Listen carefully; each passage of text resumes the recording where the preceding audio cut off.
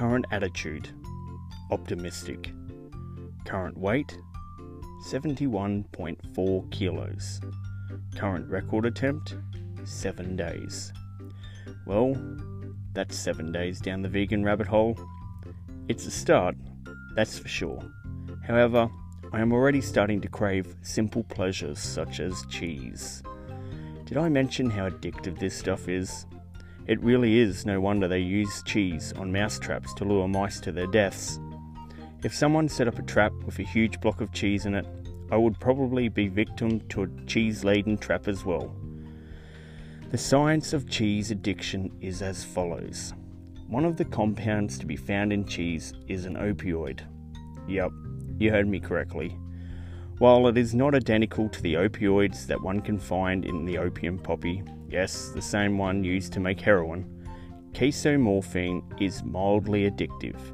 It lives up to its morphine-derived name. How's that for a piece of strange yet true knowledge?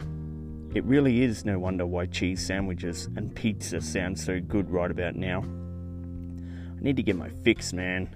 I hope I don't suddenly relapse during the night.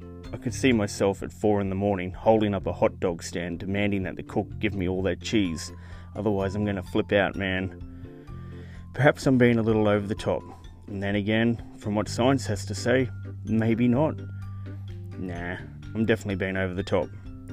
So, why does casomorphine exist in cheese, I hear you skeptically asking?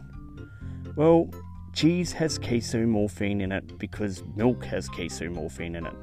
And milk has it in it because cows evolved in such a fashion as to release it into their milk. The evolutionary benefits of casomorphine was to keep baby calves on the tit. It's addictive as it is beneficial to young calves. As one bloke so adequately put it, cow's milk is baby growth fluid. Just to put it out there for the world to hear, it's apparently the reason why you grow man titties if you drink too much of it. And here I was becoming so proud of the fact that I had finally grown a handful. Awkward. And that's it for day 7 of my vegan experiment. Quick note, 3 nights ago was the first time since my vegan attempt begun that I experienced the night munchies. Night munchies? What's that, I hear you ask? Well, that's basically what happens when a new vegan's body is craving anything to replace the lack of animal products. It's also a vegan's way of saying that I ploughed through half a packet of plain potato chips without any remorse whatsoever. Cheerio! Cheerios.